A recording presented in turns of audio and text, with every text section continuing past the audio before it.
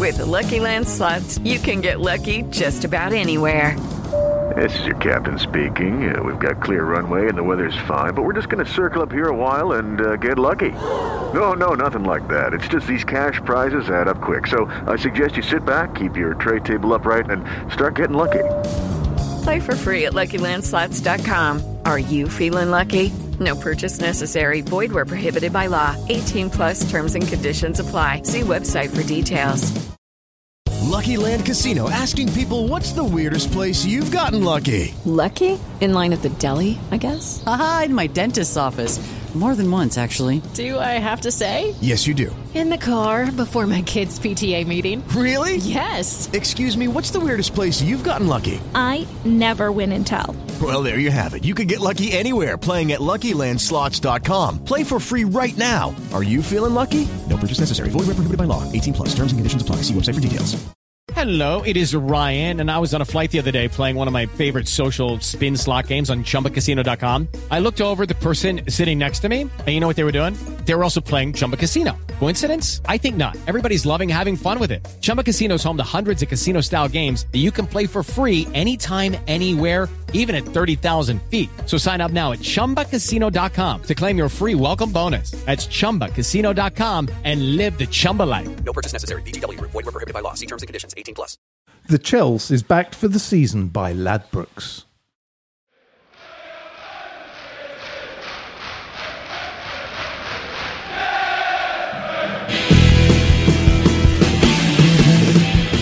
Hello, and welcome to the Chelsea. It's me, Andy Saunders. I'm in charge tonight. We wanted to get Kerry on, but he refused to come on. We were shouting at him from the sidelines to get on the podcast, but he refused. So he's still up in his country manner. He's too much of a plastic to come down twice in a week. It's very disrespectful. It's very disrespectful. I think I might fine him a week's wages and make him put out a public apology. What do you think? What do you think, Gary Hayes? Yes, you should. He deserves it.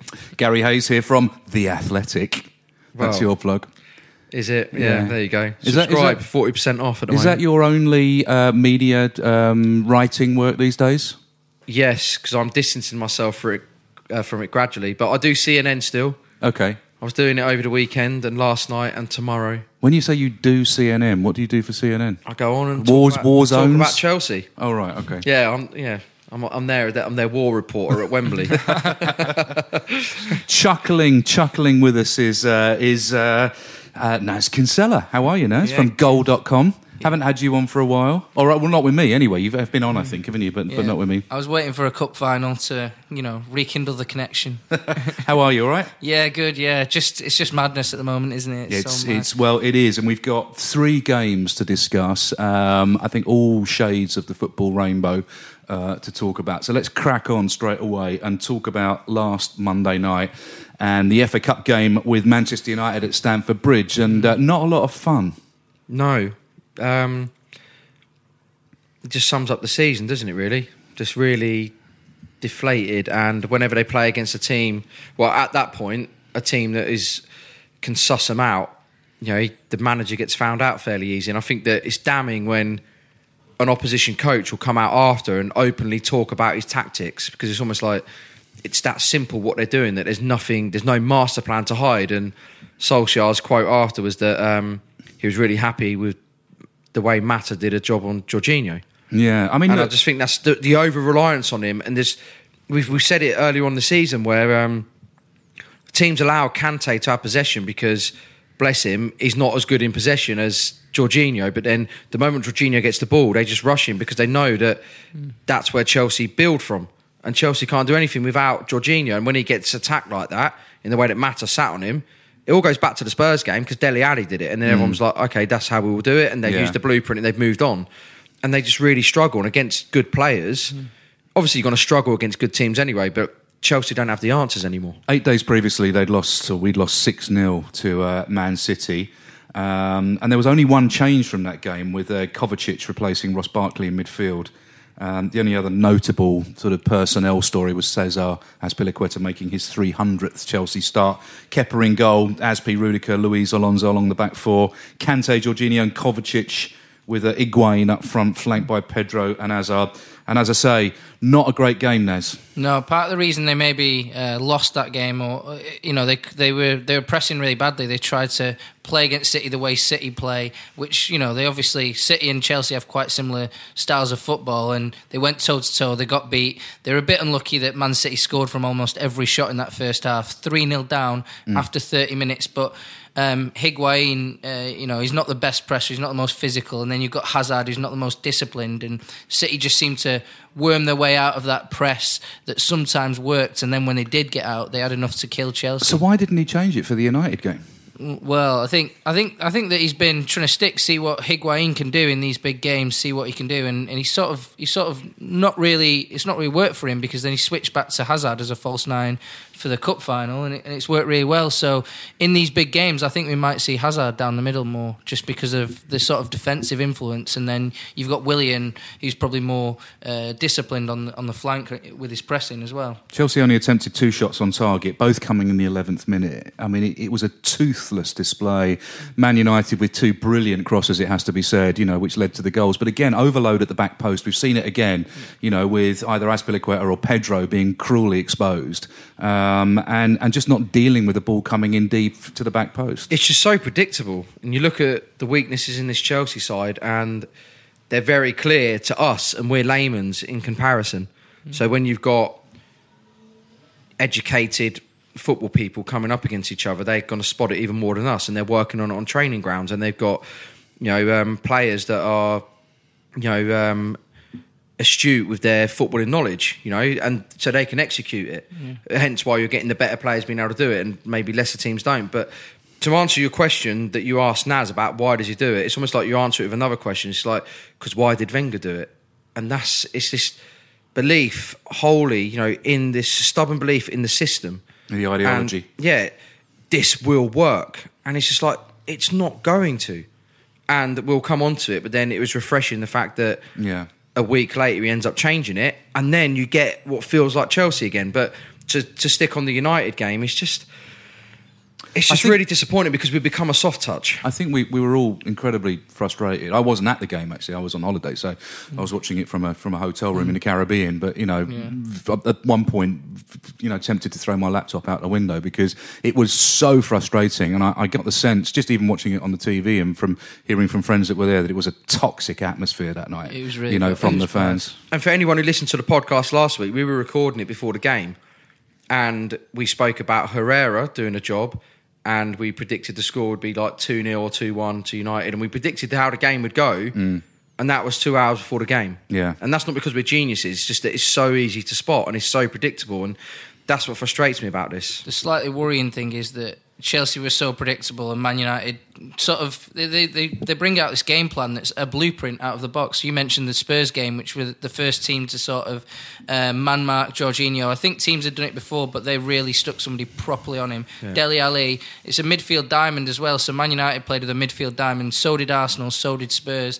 And it's and Herrera and Pogba were on the wide areas of that diamond. They both got goals, both headers. They were the ones running into the box from deep, and none of the midfielders were tracking back. But Sarri doesn't want his midfielders tracked back. He wants a press, but it was so easy for Man United to escape the press, and then these players end up in free positions in the box and winning headers, scoring goals.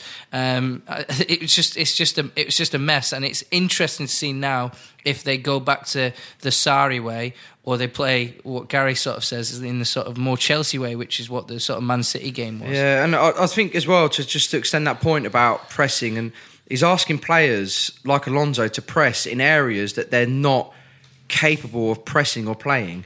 So Alonso now has gone from a player who deservedly got a 5-year contract extension this season to suddenly a player who's looking surplus. And that's not because he's a bad player, it's just that he's being utilised in the wrong position, and he's so stubborn that he's come in and just thought, well, I need a left back, so you will play there, because you're, rather than looking at what he's got. And to hark back 2 years ago to Conte, he gave it a little bit of time where he worked out the team. We had the bad result against Liverpool. We had the horrendous result against Arsenal. And then he changed it. and he got it his way. Yeah. And suddenly he made Victor Moses look like a world beater, and we won the league. I think that's how most managers would play it. They sort of have a sort of feeling out period when they first come in, playing their way, and then they play a sort of way that they're not accustomed to, and then they switch it up. And I think that Sarri's just... When you think of Sarri, you almost have to change the way you think of football, because we're so used to, in this country, having managers who adapt to their teams rather than the other way around. But now we've got a team that has to adapt to their manager. So a lot of players adapting to one guy. I mean, you look at the Sarri philosophy, and he clearly comes from a standpoint of football games are normally won by one goal. 2 goals. 1 or 2 goals is the most obvious statistical reality of winning football games. So why concede the ball? Why go out there and put yourself at risk? Play the percentage game, build, be patient, win by 1 goal, win by 2 goals. And we're so used to, either attacking or suffering without the ball, one of the two, that this kind of philosophy is we will just dictate possession. We had 67% possession in the Man United game, only 39% possession in the Man City game. I mean, the contrast, we'll come on and talk about the contrast between the styles of the two games. It's really interesting the way that Chelsea have, played under Mourinho, played under Conte, and are playing under Sarri. But I go back to this idea that the atmosphere was toxic. The fans are starting to lose faith or have really lost faith. I mean, I've tried to be really positive about it. I've tried to be the guy that says, come on, give him time. It's pointless sacking a manager 6 months in. Give these players time. Give Jorginho time.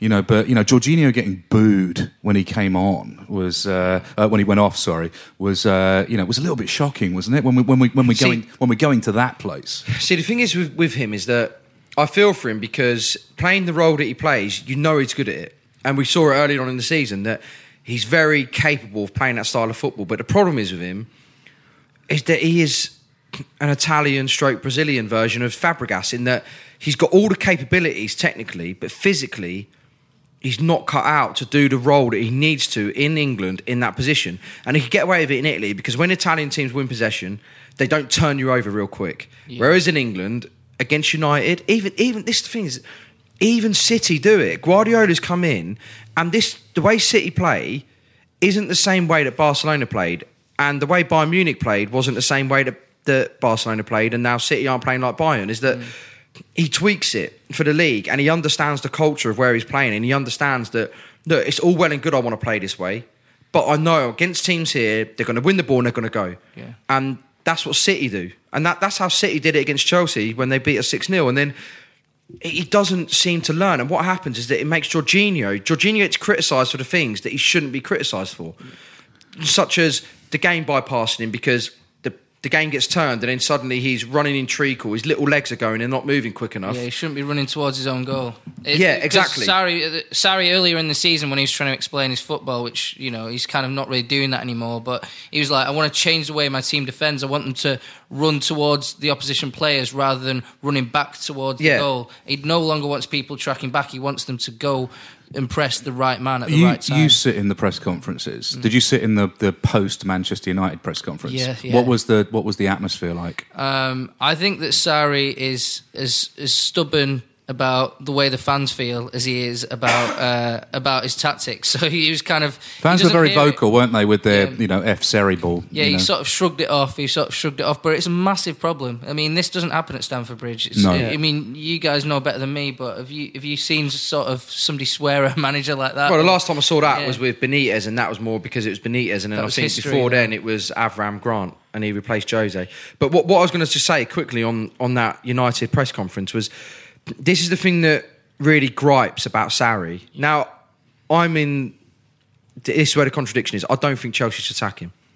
They've got to persevere with him. I don't either, by the way. I'll put my cards on it. So what about you, Ness? You think they should?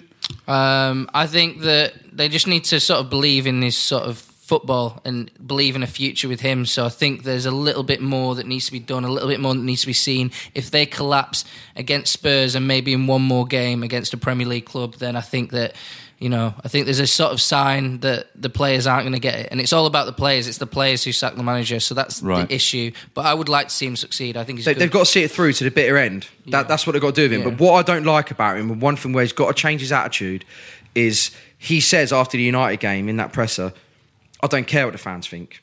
And I'm just like, look, I'm not saying the fans pick the team, but the fans are part of the process, aren't they? The fans... Whether they go to games or whether they watch on an illegal stream, or whether they're on Sky, or whether they're in Toronto, they're the fabric of the club. Exactly. And you're there representing them. Absolutely. And this is where the disconnect is with him, because he comes in, and this is the thing that really frustrates me about him. It's almost like saying, you know what you guys did for 15 years when you've become the most successful team in English football? Yeah, you should be embarrassed by that. Because what we're going to do is want to do it my way. My way's better. But my way has never won me a trophy. It's Brian Clough at Leeds, isn't it? Yeah, it is. It is. But yeah, it's good. And I just think about it. I'm like, look, now you've been appointed manager of Chelsea, fine, okay, and you're there to take the club into a new era and in a new direction. But in so doing, don't forget what the club has been. And when you're saying you don't care what the fans think, you're basically saying, what the F do they know? Okay, I'm going to play my football my way, and they should be privileged to have me. And I don't like that arrogance, where the arrogance of... It's gone crazy, where it's become a parody of himself now. But the arrogance of Jose when he first came in, it was what made Chelsea Chelsea. And then... It's great when you're winning. Yeah, but then Ancelotti has it in a different way, but still buys into that fabric of what Chelsea are. Yeah. Conte does it. And Conte had that emotional connection from the start, and I've quoted it before. Season 1.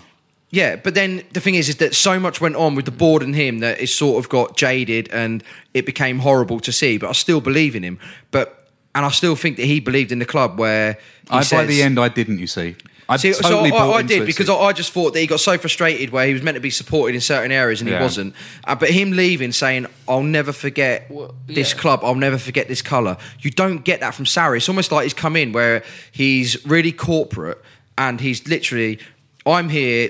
You're here to serve me, not I'm here to serve you. So he's a CEO. Yeah, and it's almost just like, he's like, what you've done before was rubbish, and I'm going to change it, and I'm going to make you better, and I'm going to make people like you. I think he doesn't respect the politics of the situation really very well. So the fans need to feel listened to. Even if you've got your ideas, you can manage it in a better way. And the fan atmosphere is really important, because in the stadium against Manchester United, it affected the players, and they were so low and they were so negative and so not confident. Man United are not a special team, but do you think the fans have some responsibility to support the team? Yeah, but I mean, I've said it a million times, haven't I? Support with a clue in the name. We can't be one of those "we'll only sing when we're winning" type clubs, can we? And we have. I mean, we'll come on and talk about how good the support was at Man City, but for the Man United game, it was. I keep using the same word, toxic, and that doesn't help, does it? I'm playing devil's advocate to a degree, but it doesn't help. It doesn't, but at the same time, again, I know I'm contradicting myself, but at the same time that I don't believe in fans calling for the head of managers. Even when things have gone wrong in the past with AVB, I was frustrated that he got the sack. So I was like, look, you're trying to do something different now. Just stick by the guy and try making it work and support him. But when the feeling isn't reciprocated, when it's a case of it's a one-way street of I'm your manager, you should listen to me and you should give praise regardless, and in the meantime, AVB was a bit like that. Leaving out Lampard, Messi. Yeah, but the thing is that they don't fit into his policy. Do you know what I mean? But you just see it and you just think, it's almost like you're defecating on what Chelsea are and what Chelsea have been, and in so doing, you're defecating on the fans.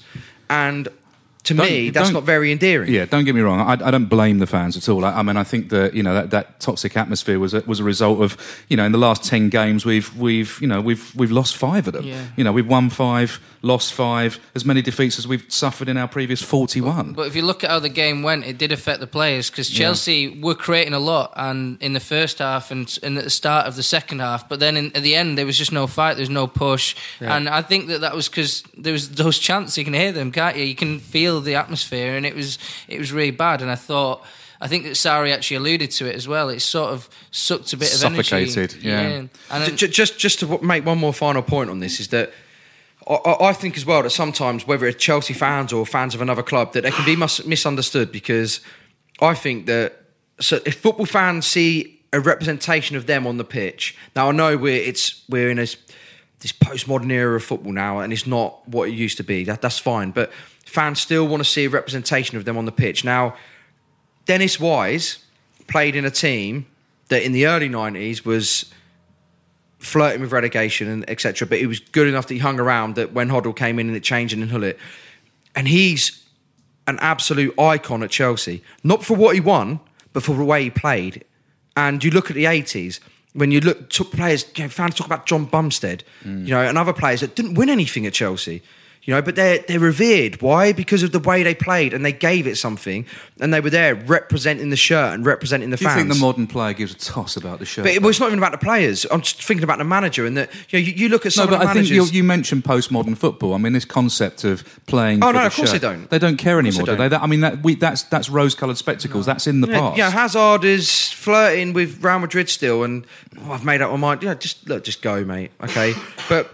Naz and I have worked in it long enough that we see it and we understand the way it works. And I've worked at the training ground with these guys, and you sort of get an understanding of like, look, you got to pay your gas bill just like I have. Yeah. Okay. And Naz isn't going to say to Goal, I'm not going to go to ESPN because they're offering me more money. No, I'm going to go ESPN because they're offering more money. And I can understand. Are they offering you more money? Is that what's Don't going tell on? Liam. Don't tell Liam. Sorry, Liam. Do you understand? It is a job to them, and because football's become so cosmopolitan now that you've got players that come in from.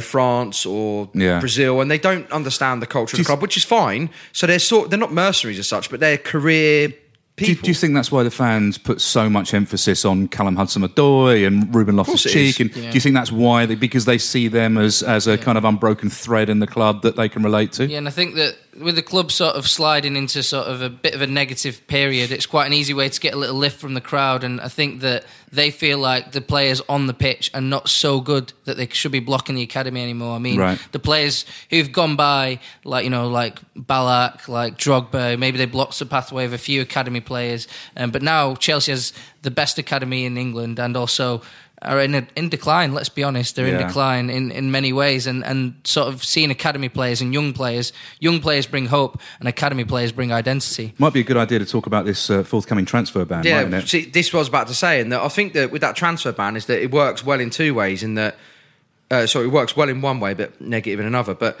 you think about now, the jury's out on Tammy Abraham. He had a poor season at Swansea last year. Was that down to him, or was it down to the team he was in? But he's doing great at Aston Villa now. He's the leading goal scorer in the Championship.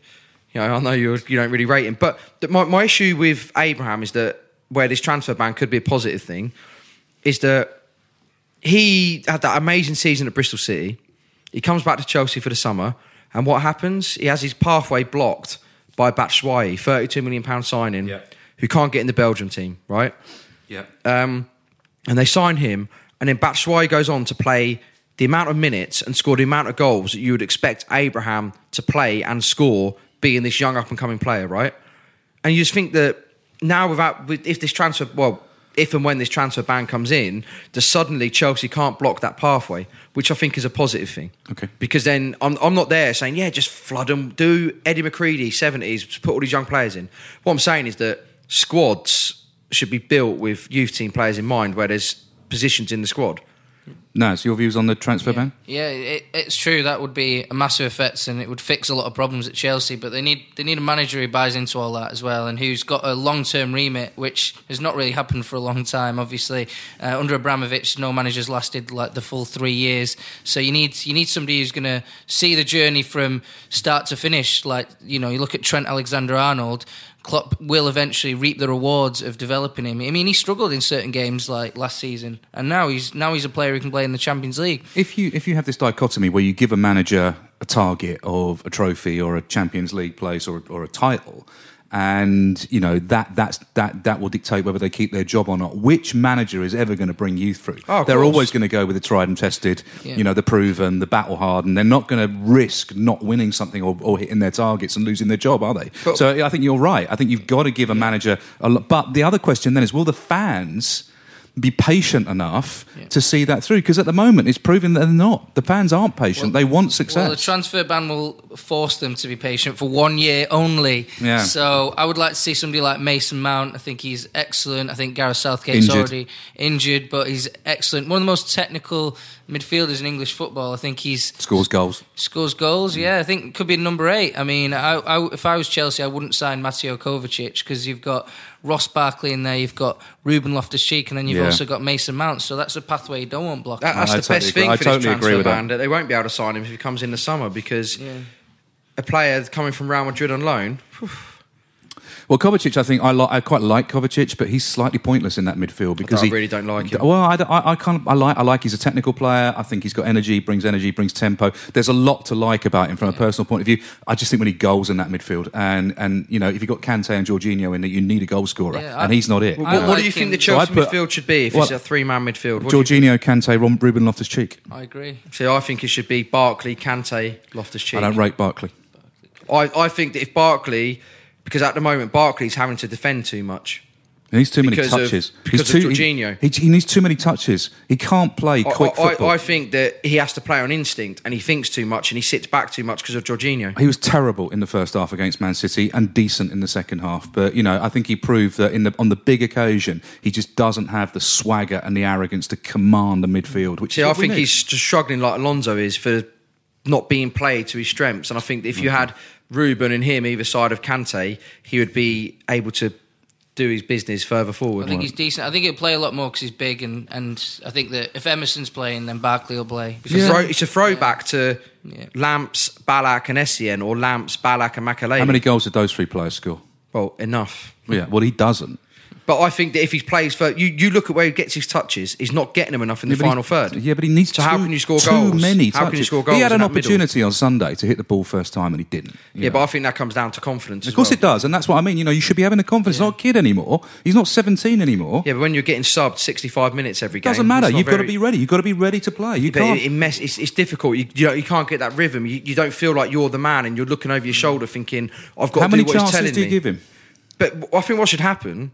He's not really had a run of games though, because he keeps switching it exactly. It's like give him 3-4 games. If he's rubbish still, then just tell him you're going to play. You're not coming off unless you're injured. Kovacic isn't here next season. We're using you to get you ready for next season. Just go out there and do what you got to do, and then you see the difference. Chest out. You know, look how he's playing from around like October time when he scored against Burnley and he had that little run of goals. Southampton, and the Southampton game, he was absolutely brilliant. Look, I think he's. Look, don't get me wrong. I don't think he's rubbish. I think he's a really good player. I just think in our midfield, Ruben Loftus-Cheek is better.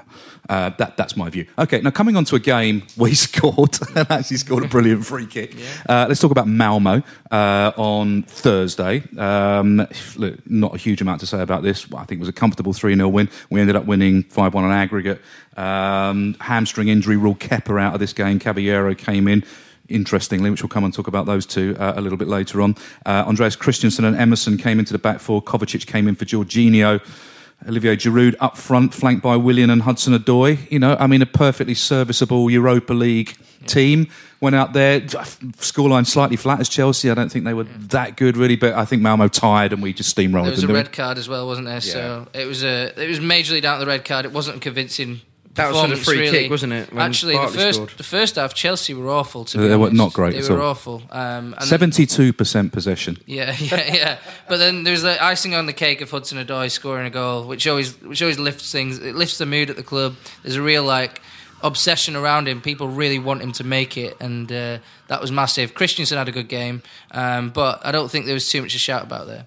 No, Chelsea have won each of their past 7 Europa League home games, scoring at least 3 goals in 6 of those matches. Doesn't seem to be a competition that we are having a problem with at the moment. I mean, that's obviously down to the opposition that we're playing. Testimonial football, isn't it? Dynamo Kiev may provide a sterner test. They're getting very good draws as well. So Chelsea have been we can complain about luck and a lot of that kind of thing, but Malmo were the smallest club in that round of the competition, and Chelsea got them. Chelsea, the biggest, richest team in the Europa League, and Chelsea have a really good squad. You know, if you look at the sort of second string team, it's pretty good. There's a lot of expensive players in there. It's just the sort of top end players in the big games against teams like Man City, Man United, and the top 6 where it's reminiscent of 2012-13 when Rafa won it with us and.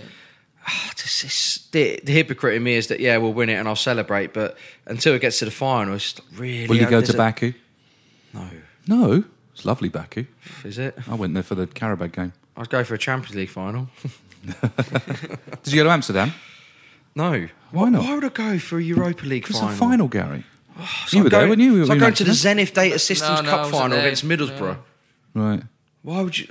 It's a final, Gary. You massive plastic. It's not that. It's just horrible. It is that. It's totally that. It's horrible. You mentioned Hudson-Odoi. He's been directly involved in 6 goals in his past 6 starts for Chelsea in all competitions. 3 goals, 3 assists. Every time he comes on, he seems to make a difference. You know, I mean, he surely is making a case for regular starts now, isn't he, over Willian or Pedro?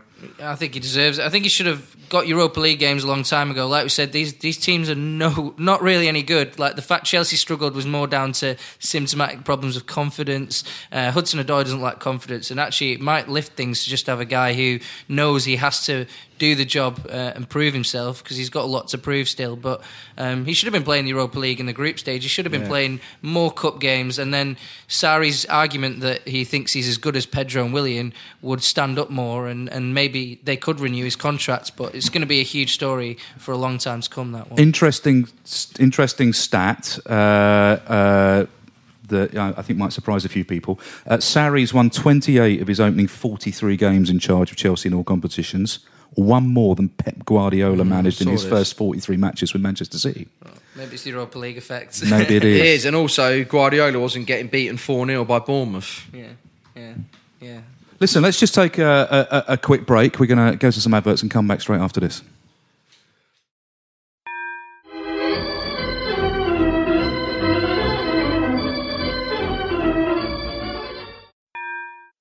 The Chels is backed for the season by Ladbrokes.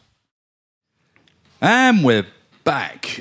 Still talking about Malmo. So essentially, pub team steamroller into the round of 16 now. So we're getting closer. And of course, a Europa League place does mean if we do win it, we do get a Champions League place. So maybe that is the route to go through. Maybe that's where the eggs we should put into that particular basket. That's fair enough. But I just love your description of every Europa League team you play this year. You're like, pub team. Well, they are though, aren't they? No, and it's so true, which is why I don't want to sound down on it, but it's just so hard to get up for a game because you're just... No, Dynamo Kiev are a storied club with a legendary history. You're thinking of, Rebrov and Shevchenko, Dynamo Kiev. Now they're just a spent force. In defence of all these clubs is that this is the inequality of football. The Premier League, we're dining out on the top table here. Top 6 of the Premier League. This is the very biggest. But those kind of clubs have really damaged these smaller clubs. There's the gap between the rich and the poor in all aspects of society is growing, and the Europa League just shows that really. But some of these clubs are great trip. Malmo, great people. I went there, lovely. Yeah, expensive. Yeah, expensive. But did you stay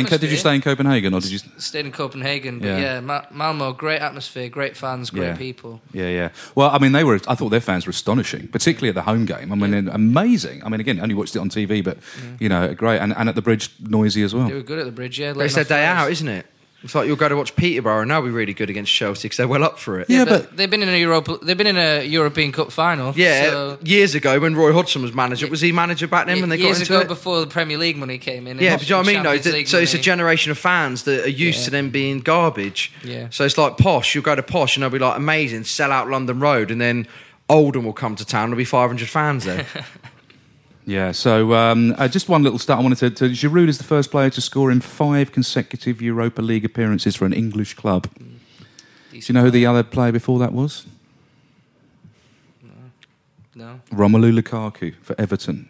March 2015. Yeah. He's in great company. I don't think there's an awful lot more to say about Malmo, is it? We're through. We play on the 7th and the 14th of March against Dynamo Kiev. Hopefully we get through that, and then we've still got to get through teams like Arsenal and some other decent teams that are in there. So it's not going to be a walk in the park. But if we do win it, as you say, something to celebrate, trophy to celebrate. Well, the Champions League is the carrot, isn't it? Exactly. So let's talk about the big game of the week, really. We all went to the game, didn't we, on Sunday? So the big game was at Wembley Stadium on Sunday. Manchester City versus Chelsea in the Carabao Cup final. A game that finished 0-0, but Man City unfortunately won it 4-3 on penalties. We'll come on and talk about those penalties in a minute. And, a game that, that I think restored quite a lot of faith in the team for all of us, really. It's important for Sarri because he changed his tactics for the first time this season and it worked. And also, at this point, because they weren't very good against Malmo, they weren't very good against Man United, and they hadn't been very good before that, there were a lot of people losing faith. If it carried on like that, it would have been an untenable situation. But against Man City, the crowd was sort of quite quiet at first. They were waiting for the players to lift them, and the players really did lift them. It was a fantastic performance from 55th minute. The 55th minute, when Sergio Aguero's goal was ruled offside, is when the Chelsea fans really started to sing and didn't stop from that point on until the end of the penalties. And brilliant. I thought Chelsea fans were magnificent. And I think I've been really disappointed with Chelsea fans, and me included. I'm part of the Chelsea fans. I can't say them, I mean us. We've been rubbish at home, and away from home it's been very negative and very toxic. But I think, we really saw what Chelsea fans can do for the team en masse when we really got behind them. And, I thought it was fantastic. It was a good afternoon in that. So I went with my cousin Jamie, and we were saying after the game that it didn't feel like we'd lost. No, it felt like a game where everything that happened was so Chelsea, down to the gritty performance that they put. The players dug in at times. You had the drama with the keeper and the manager, and then sort of the way the manager conducted himself, and then the fans, and it was almost like this cathartic experience that suddenly we had Chelsea back in the way that we know it, and it felt like a turning point. Now, obviously, we'll find out in the close future whether it's going to be a turning point, because obviously the Spurs game, but it just felt different. And I felt it was different with the manager, the players, the fans. Everyone just seemed to come together, and it just felt right, even though they lost. I totally agree. Let's have a look at the team, though, before we talk about the game in any more detail. Having missed the midweek win over Malmo due to a hamstring strain, Kepa was back in the team. Jorginho came back into the starting line ahead of Kovacic. Up front, Sarri opted for a false nine with Hazard flanked by Pedro and Willian, and Emerson also kept his place ahead of Marcus Alonso. The false nine thing I saw on the train, and I just thought, I don't know about you, but I just thought, oh no, really? I just wasn't. I mean, I know we'd beaten Man City with that before, but it just felt wrong when I was going to the game. I don't know about you. He does it because he thinks it makes it's the best defensive lineup, actually, because they defend from the front. They defend in this pressing way, so they like to put Hazard there in that false nine position, and Hazard's probably the least the least disciplined defensive forward in the team, and sort of putting him in the middle means he has less to do. Actually, he did a really good job on Fernandinho. Hazard actually had a brilliant game. He had a brilliant game. He was sensational. I thought he was brilliant, and he does that a lot. He did it for Belgium in the World Cup against Brazil, and he did it again for Chelsea, down the middle, with a job to do on a player, but then also counter-attacking. His dribbling was sensational. Set up the best chance of the game for N'Golo Kante, who was also probably man of the match. I thought he was man of the match. I thought Kante had put in a towering performance. It was a good performance for him. And just to go back to the lineup, and we were trying to work out throughout the whole game where, because it was so different, and the lineup was obviously what we weren't expecting, it took until late on to say it was a good performance, because we were thinking, is it good?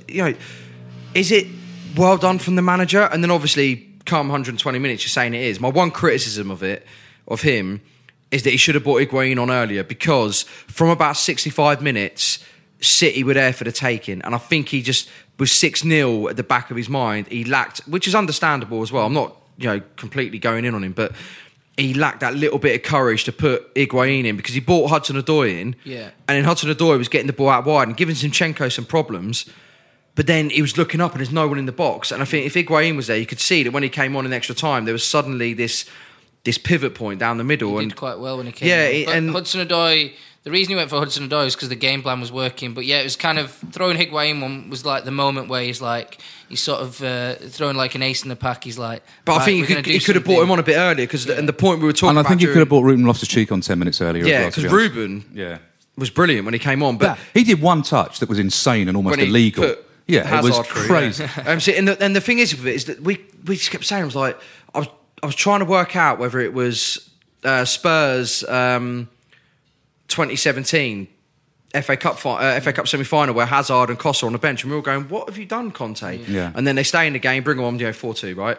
And he nearly did it. Sarri nearly did it. And I just thought he should have brought Higuain on in regulation time. He did go for it, though. But Guardiola, just to mention how well Chelsea actually did play, Guardiola said they were one of the toughest opponents that he's ever faced. Obviously, Guardiola's managed great clubs, and this Man City team is sensational, we have to admit, as we saw in the 6-0 defeat. So, past two occasions that City have failed to score in a match this season have both come against Chelsea. But what I liked about it as well, though, is it wasn't a performance where, you said it earlier, they suffered. They didn't really suffer in the way that... No, not in a classic sense. Yeah, exactly. And it was a well thought-out It was game narrow. plan. It was narrow. It was compact. It was organised.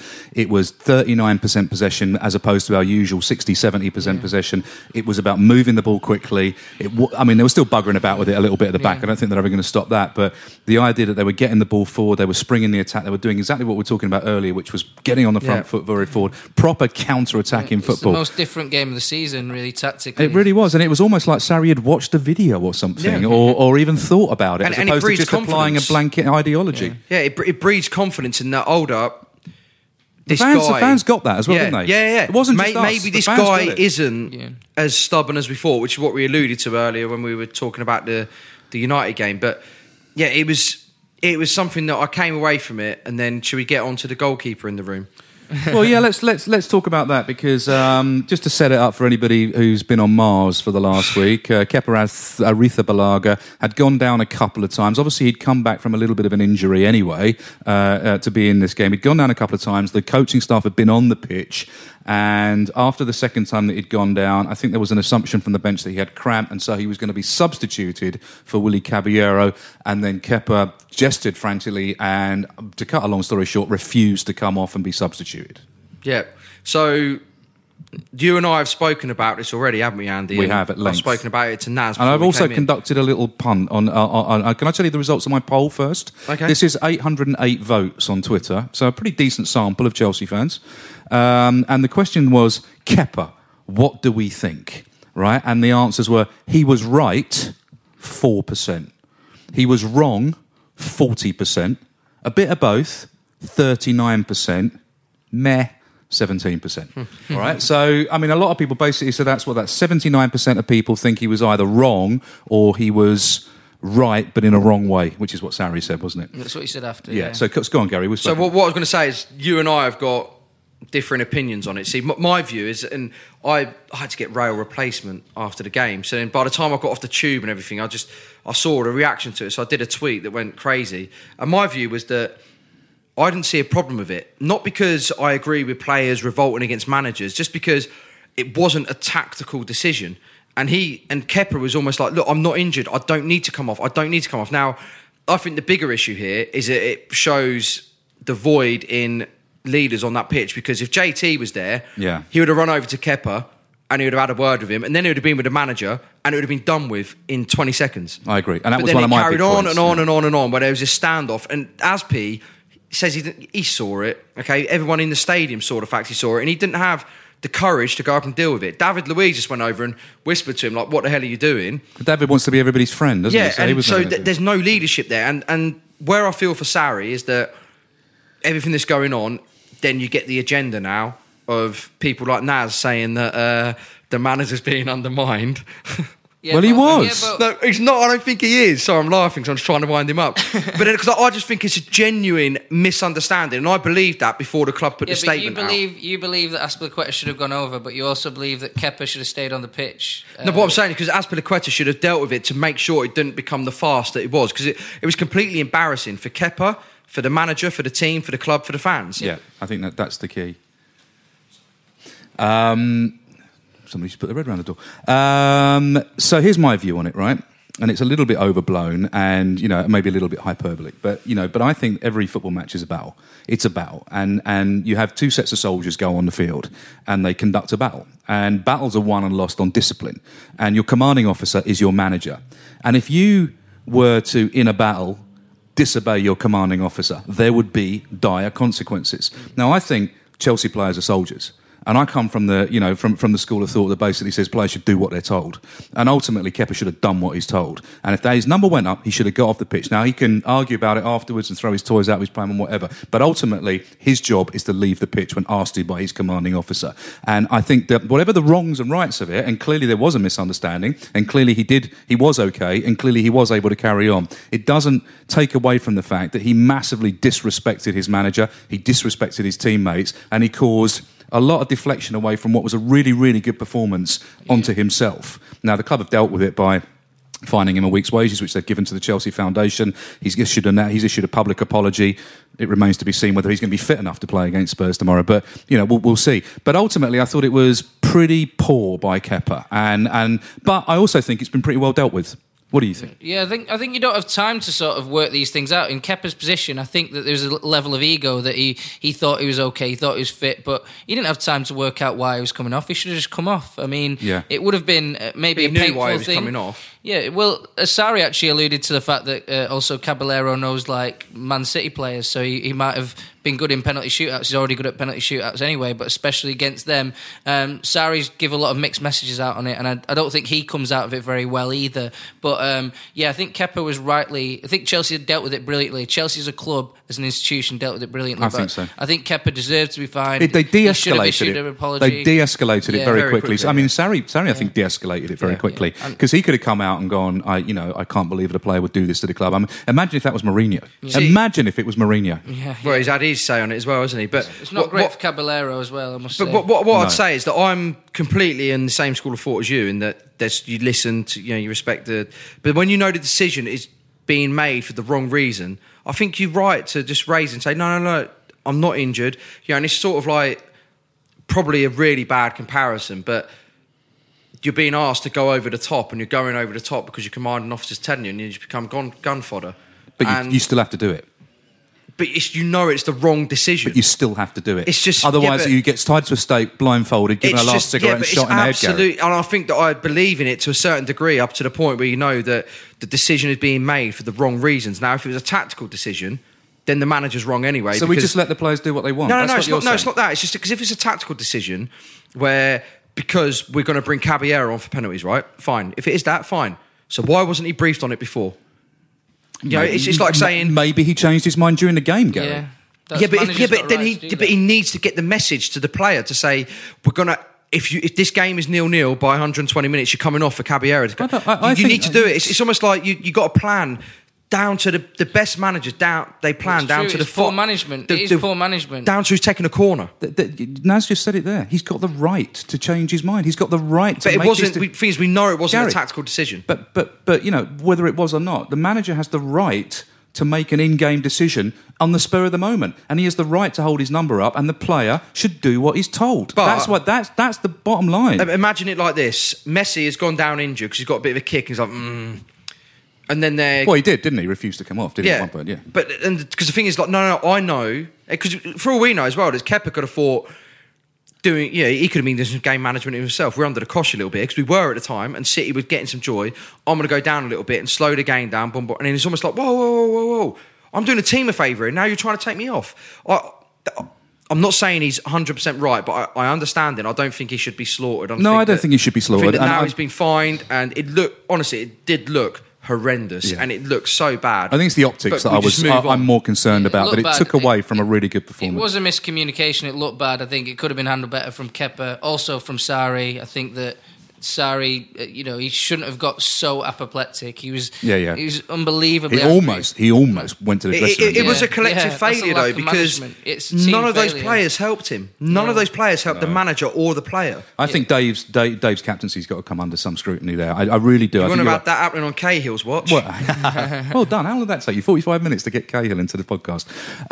Just a couple of things. Callum Hudson-Odoi, aged 18 years and 109 days, became Chelsea's second youngest player to appear in a League Cup final. Thought he looked the part when he came on, as did Ruben Loftus-Cheek. Who's the youngest? John Boyle in 1965. God, it must have gone way back. That was Leicester, wasn't it? And 2 of the 4 finals involving Pep Guardiola as a manager to have gone to penalties have also been against Chelsea. Guardiola winning both. Also the 2017 Super Cup with Bayern Munich. So, penalties, it's a lottery, isn't it? I think that is why you're saying, and I agree with you, that it didn't feel so much like a loss. I think over the 120 minutes we were the better team.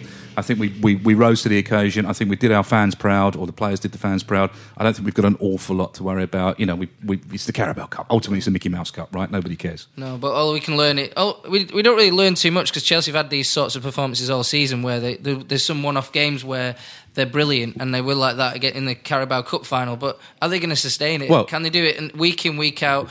And that's what the big issue is. Well, let's wrap it up then with a little look ahead. Then we've got Spurs tomorrow night in the Premier League at Stamford Bridge. Prediction?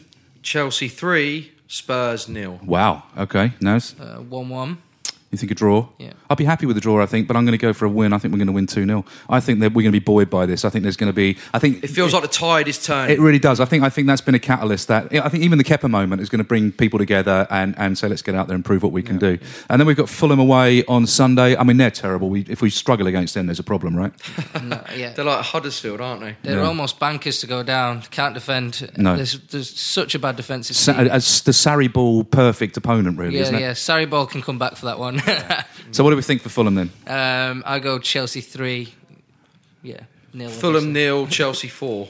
Oh, you're going to go 4-0? Okay, I'm going to go 3-0 as well. So two of us going 3-0. I think that should... You're not allowed to do that. Kerry doesn't like this. Kerry, get off the pitch. Good. All right, listen, I think that was a pretty sterling effort to get through 3 games there in 45 minutes. Thanks very much for listening. Thanks for coming. Gary Hayes. Thank you very much. Naz, thank you. Thank you. Come along soon. This is Andy Saunders. We'll be back next week with the Chelsea podcast. The Chelsea is backed for the season by Ladbrokes. This is a Playback Media production. Get all the associated links for this podcast at chelseapodcast.net. Sports Social Podcast Network. Okay, round 2. Name something that's not boring. A laundry? Ooh, a book club. Computer solitaire, huh? Ah, sorry, we were looking for Chumba Casino. That's right, ChumbaCasino.com has over 100 casino-style games. Join today and play for free for your chance to redeem some serious prizes. ChumbaCasino.com. No purchase necessary. Void where prohibited by law. 18+ terms and conditions apply. See website for details.